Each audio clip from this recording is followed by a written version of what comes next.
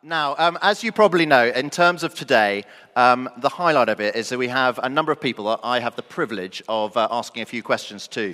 And you'll have seen advertised that I'm going to be interviewing a politician, a policeman, and a pastor. And so I'm going to interview those people in that order right now. And so first of all, it's a real privilege to be interviewing Marsha de Cordova. Marsha is the MP for Battersea. In the general election last year, Marsha was elected as MP of Battersea, a Labour MP. She is on the shadow front bench. She's a shadow disabilities minister.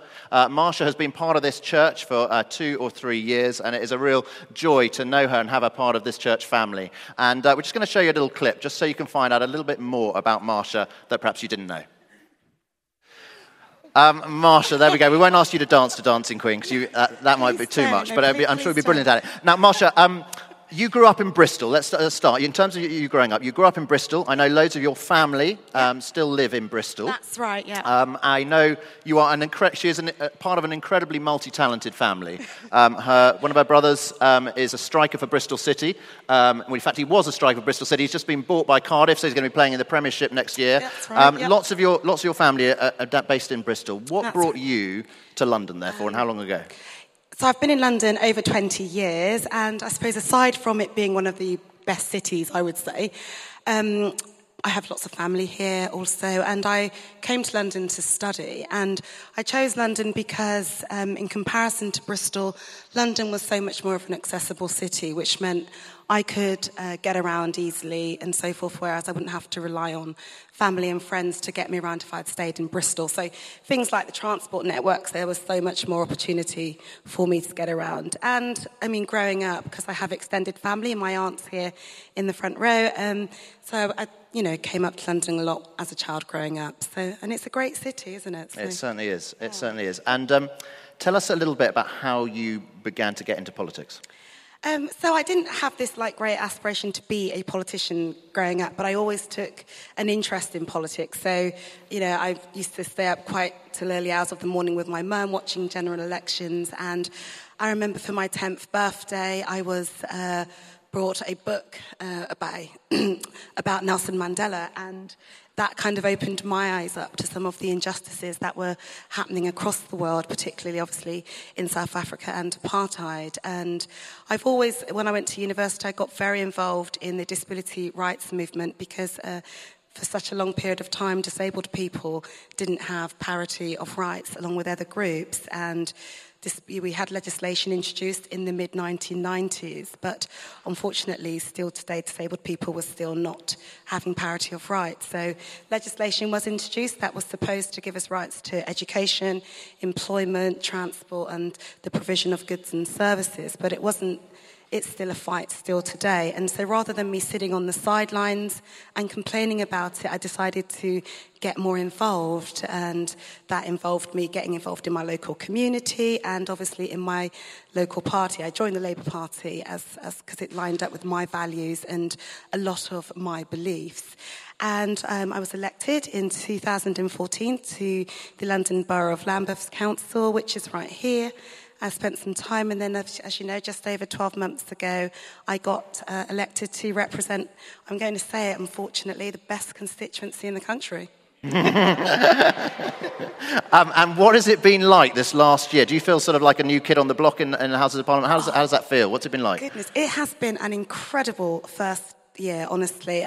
The highlights include, having my mum be in Parliament to hear me give my maiden speech, which was, it was an incredible moment. But then also, when you are there, if you're in a debate, for example, there's such strength, there's such power, and there's such passion. So when you're able to contribute to issues like Brexit or to refugees and human rights, or more recently, the Windrush scandal, so to speak, it gives me the opportunity to be that voice. And I believe my purpose in life is to be a voice for the voiceless. And so I have that opportunity to do that. But then also being in my constituency, whether it's, visiting a school or a college or meeting with community and faith leaders. But most important for me, it's been great to be that voice actually for people. That's amazing, Marsha. Thank you for sharing that. I know, sort of in the 20 years you've been in London, one of the things that has changed for you is you would say you've become a Christian. and there's a sort of real genuine faith in Jesus there. Just tell us a little bit about how that came about. So obviously growing up in Bristol, I went to Sunday school and I certainly knew that God existed, but to say that I had a relationship with Jesus Christ, I certainly didn't have that. And I think it was in my 20s, late 20s, that I got on this journey, and I remember going into a bookshop and just buying a Bible, but unfortunately for me it was a King James version, so I couldn't really understand it at the time. And then a friend invited me to church, and I went to that church with her. And it wasn't what I expected. It was quite a happy, clappy church. But I kept going back. So obviously something was happening. And each week I would go back, even on my own. And eventually I gave my life to Christ and became a Christian. And it was the best decision that I've made. Wonderful. And now, as a Christian who is also a member of Parliament, how does being a Christian impact the work that you do in your life?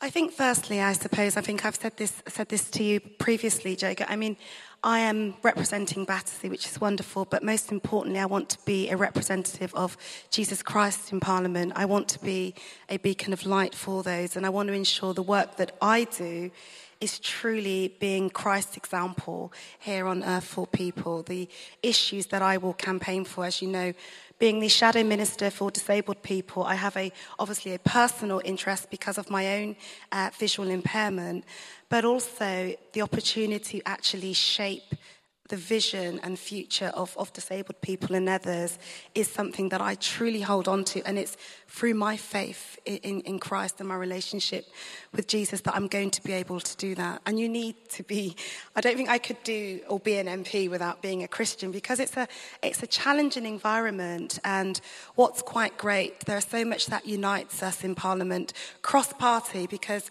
I am part of different groups that aren't just based along political lines. It's certainly cross-party because we all have something in common, and that is our love for Jesus. Marsha, thank you. Shall we give Marsha a round of applause? Thank you. You get that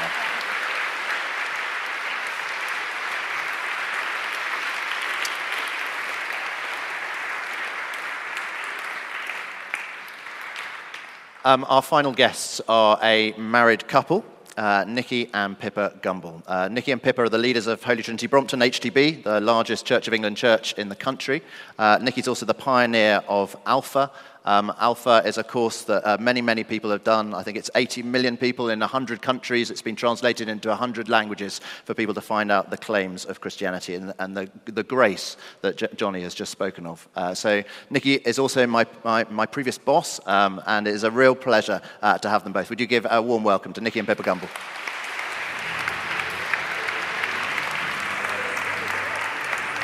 Thank you. Thank you so much. Thank you. Thank you. Thank you. Come and sit.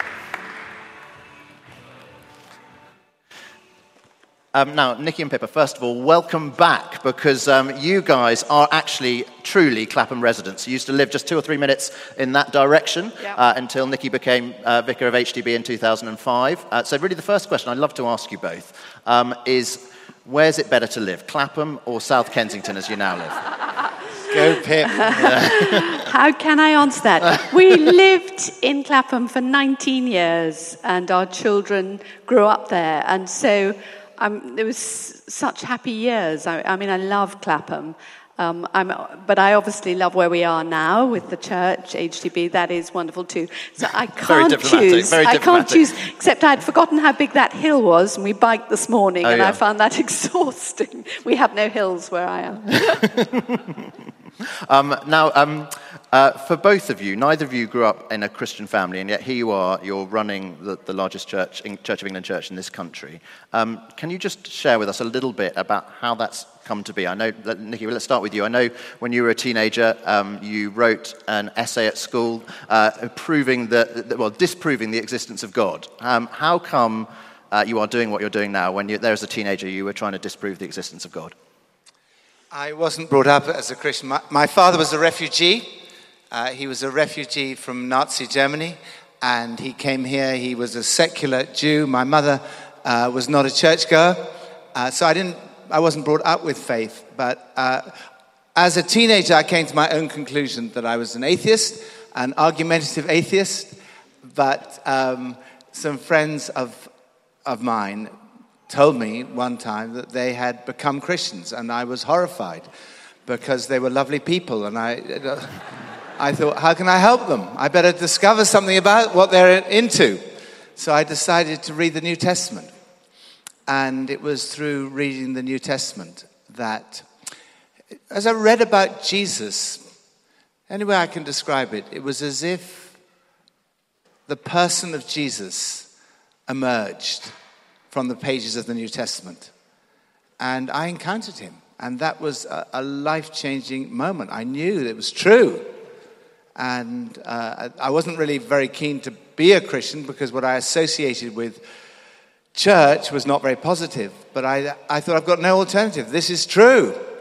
And so very reluctantly, I said yes. And at that moment, it was like I discovered what I think unconsciously I've been searching for, because I think if I look back, there was something missing. There wasn't. I think maybe that unconsciously I was searching for some kind of purpose to life, some kind of meaning. And in that moment of encountering Jesus, I found this is what life is all about.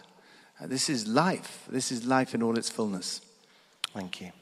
Pippa, how about you? How did that sort of change happen for you? I was brought up in a sort of nominal Christian family. We went to church occasionally, but faith was never talked about. Possibly a little bit like you, Marcia. But I think if I'd had to put, tick a box, I would have put Christian, but I had no idea. I liken it a little bit to how my relationship with the Queen. I know of the Queen, but I have no relationship with the Queen. She doesn't ring me up, or I go around for tea. And I think that was a little bit like growing up. I sort of knew about God, I sort of knew about him, but I had no relationship with him until I met a group of young people when I was about 18, 19, that called themselves Christians. And they were the first people that I was conscious of who had a living faith. And I started to hang out with them, and they began to explain the Christian faith. And then one day, somebody sat me down and opened a Bible and showed me John 10:10, which says that I came that you might have life, and life to all its fullness.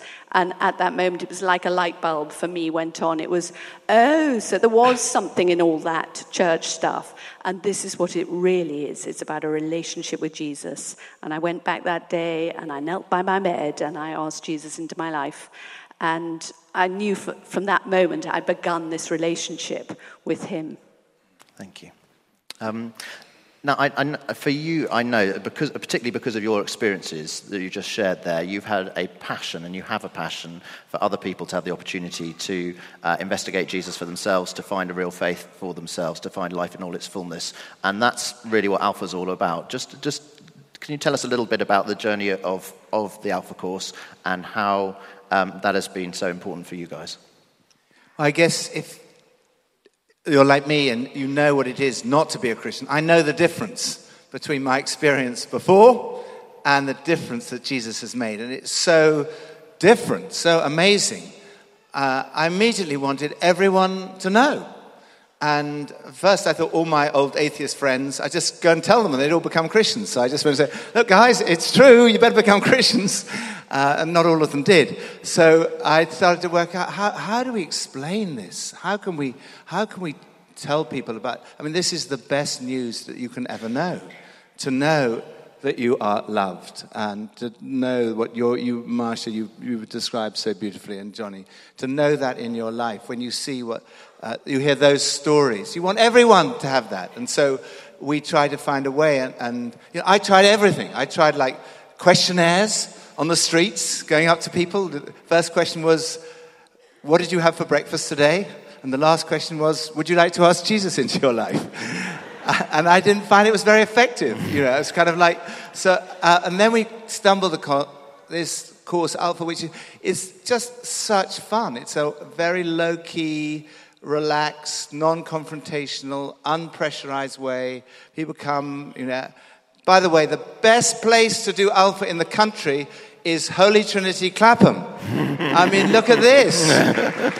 Look at this church. Jago and Susanna, Marsha, Johnny. Why wouldn't you want to come and explore faith here?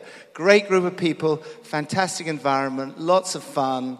You sit around in a group, maybe like led by someone like Johnny, someone who's a part of the church, and just hosted, and lots of people talking about their own experiences, being very open and authentic. It wasn't so great to hear two people speaking so vulnerably about their lives.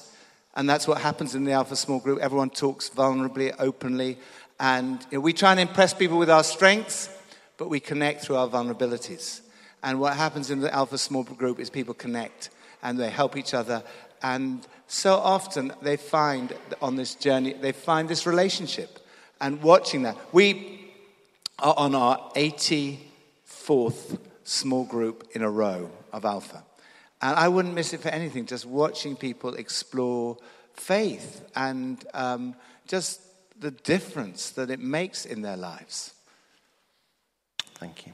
One of the things you've done as well in the last few years is put on a big leadership conference in the Albert Hall and invited loads and loads of people to come to that.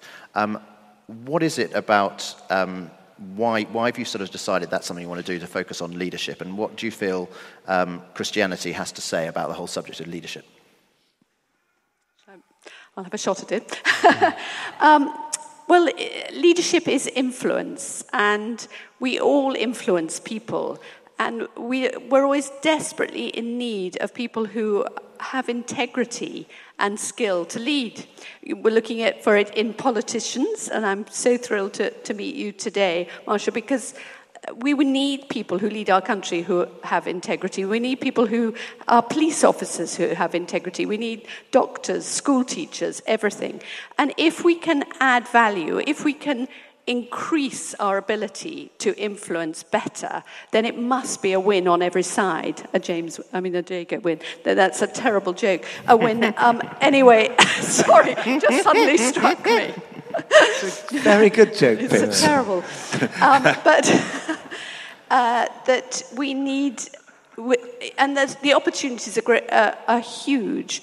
And we started very small. We started in our church with just having a few people coming, and it's grown over the years. And this last one that we had at the Royal Albert Hall was extraordinary. We had I think he's supposed to be the most influential leader on leadership in the world. Somebody called John Maxwell. And then we had this human rights lawyer called Brian Stevenson, who works all the time with trying to rescue people on death row in America. And he's the most inspiring person I've ever heard in the whole of my life.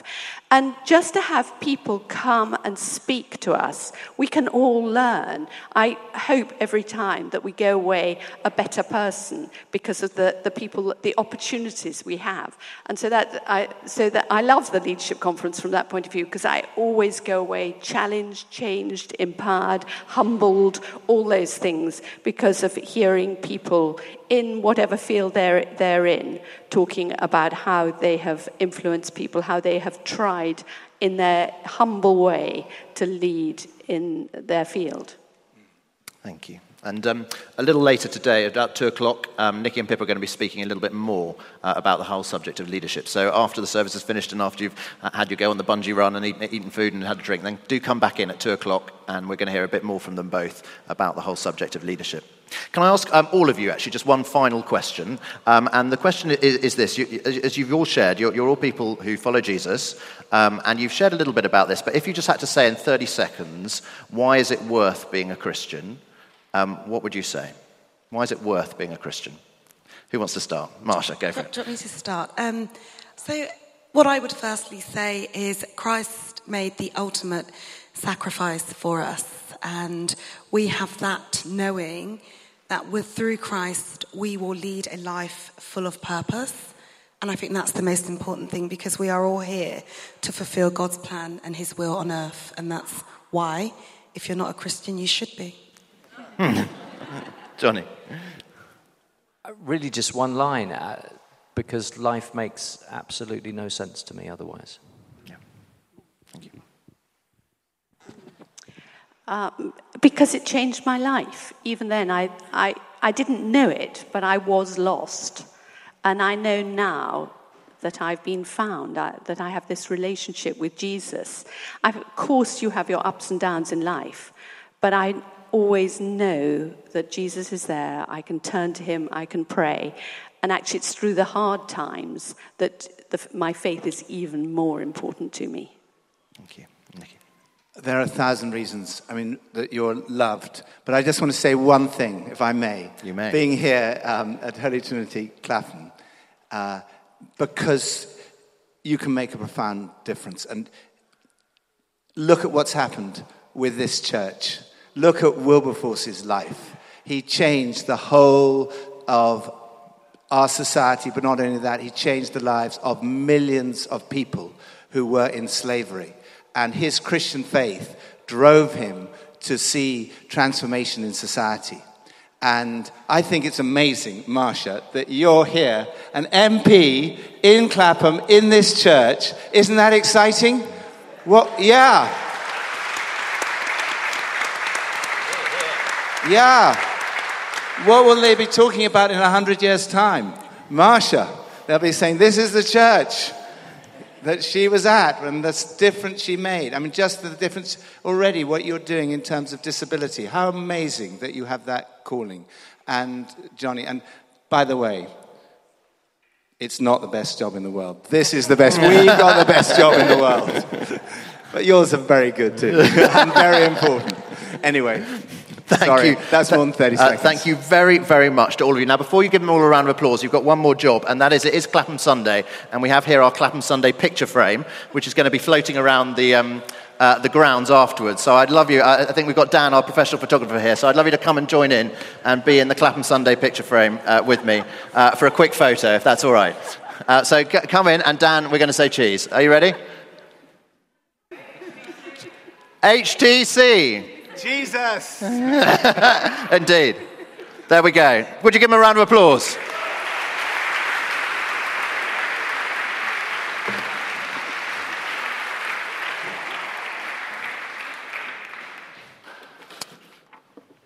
Well, thank you so much to each of our four there for all that they shared. It's so exciting to hear all that they shared. And I asked each of our guests that little question there at the end. Why do you think it's worth being a Christian? Why do you think it's worth being a Christian? It was fascinating to hear all their responses. And really I asked them that because our little Bible reading that Charlie read for us a little bit earlier was all about that. It was Jesus giving two little pictures, two parables about why it is definitely worth being a Christian. Why it's worth, as Jesus says, being in the kingdom of heaven with Jesus as our King. And we're just going to put up on the screen, just for a couple of minutes, just those verses again. And you'll just see, if you look at them there, there's some similarities between the two people in the two little parables. And both of them find something precious. They find something precious, a treasure in a field, a hugely valuable pearl. And both think it is worth selling all that they have to get their hands on that one thing. So there's lots of similarities, but actually there's some differences between the two men as well. The man in the field, he wasn't searching for treasure, was he? He just sort of stumbled upon it almost by chance. He was probably a farm laborer or something like that. And he was a farm laborer, maybe been asked by his boss to dig a hole to plant seeds or whatever, and suddenly he finds this treasure, just stumbles on it. But the pearl merchant, very, very different. The pearl merchant would have been an expert in his field. The pearl merchant had been searching for the ultimate pearl for years and years and years. Two very different types of people. And I guess that'll probably be the same amongst us all here today. Some of us, we will be here and we will have been searching for the purpose to life for years. We'll have been investigating lots, reading lots, speaking to people lots, like the pearl merchant, looking like mad. Just this week, I met up with someone at our church office who'd asked to meet with me. And she grew up in London, and she is highly academic. She's just finished a PhD at Harvard, and has just come back to this country. And she wanted to meet with me because in Harvard, she'd met a group of Christians whose worldview and whose way they live their life really impressed her. And she came back and she was searching. She was wanting to find things out. And she's about to get married, maybe having children soon. And she was asking the big questions. She was wanting to find things out. She asked me, what can I read? Where can I discuss these things? I need to search out and find out if the Christian worldview, if it makes sense, if it's true, if it's worth it. And she's like the pearl merchant. Very intentional. And that might be you as well. But others here, we may be more like the farm laborer. Maybe you just sort of find yourself here today by chance. Maybe somebody invited you along. Maybe you got a flyer at the tube station. Maybe a Paw Patrol character invited you yesterday. Maybe you just saw the beer tent and you thought, why not? I'm going to come along.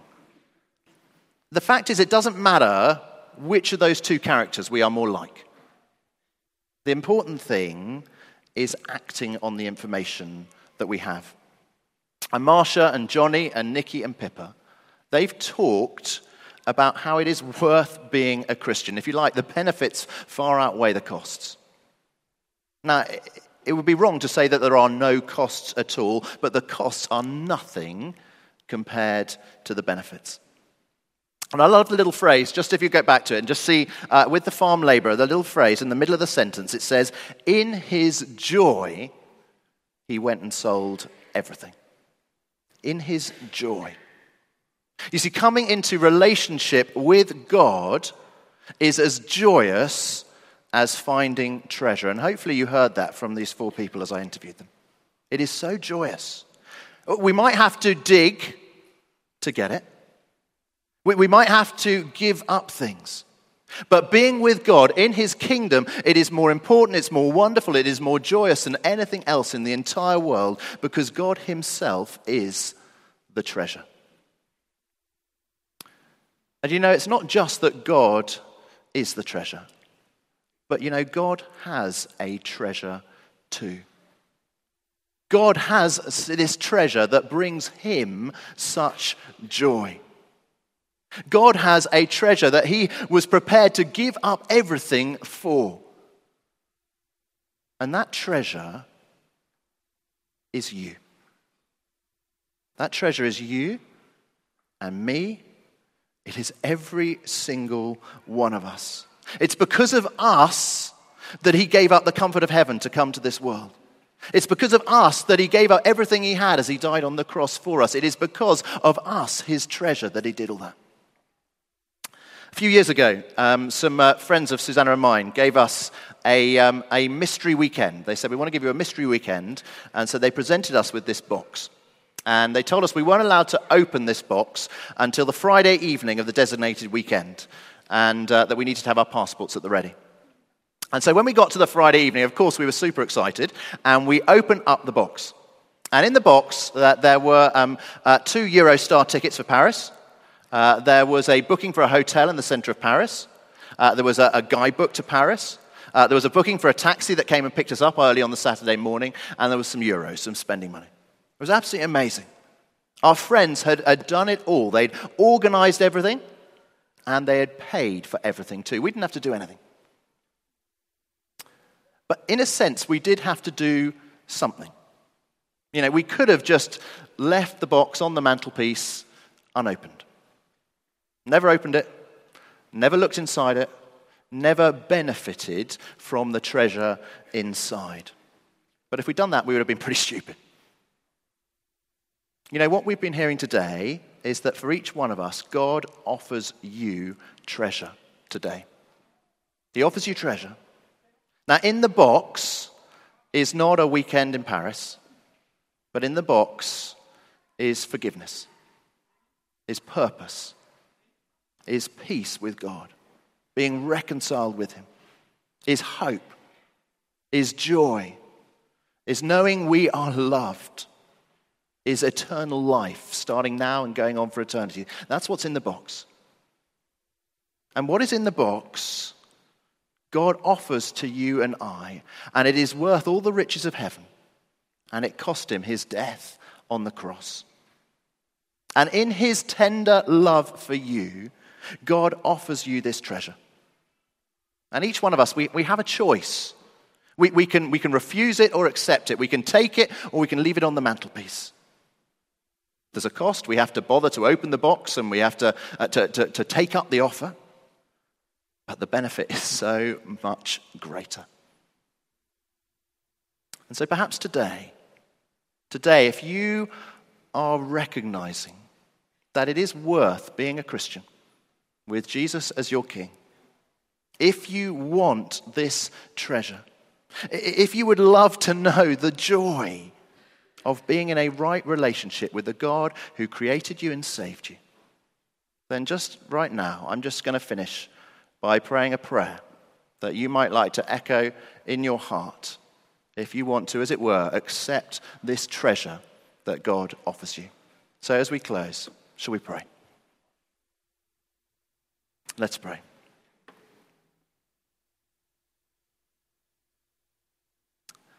Lord Jesus, thank you that I am your treasure. Thank you that you gave up everything to die for me on the cross. And Jesus, sorry for all the ways that I've lived my life with my back to you, ignoring you. And Jesus, I thank you that you indeed are the greatest treasure and that you offer the greatest treasure of relationship with you. And I ask you to fill me with your joy by the power of your Spirit as you come and be King of my life. Amen.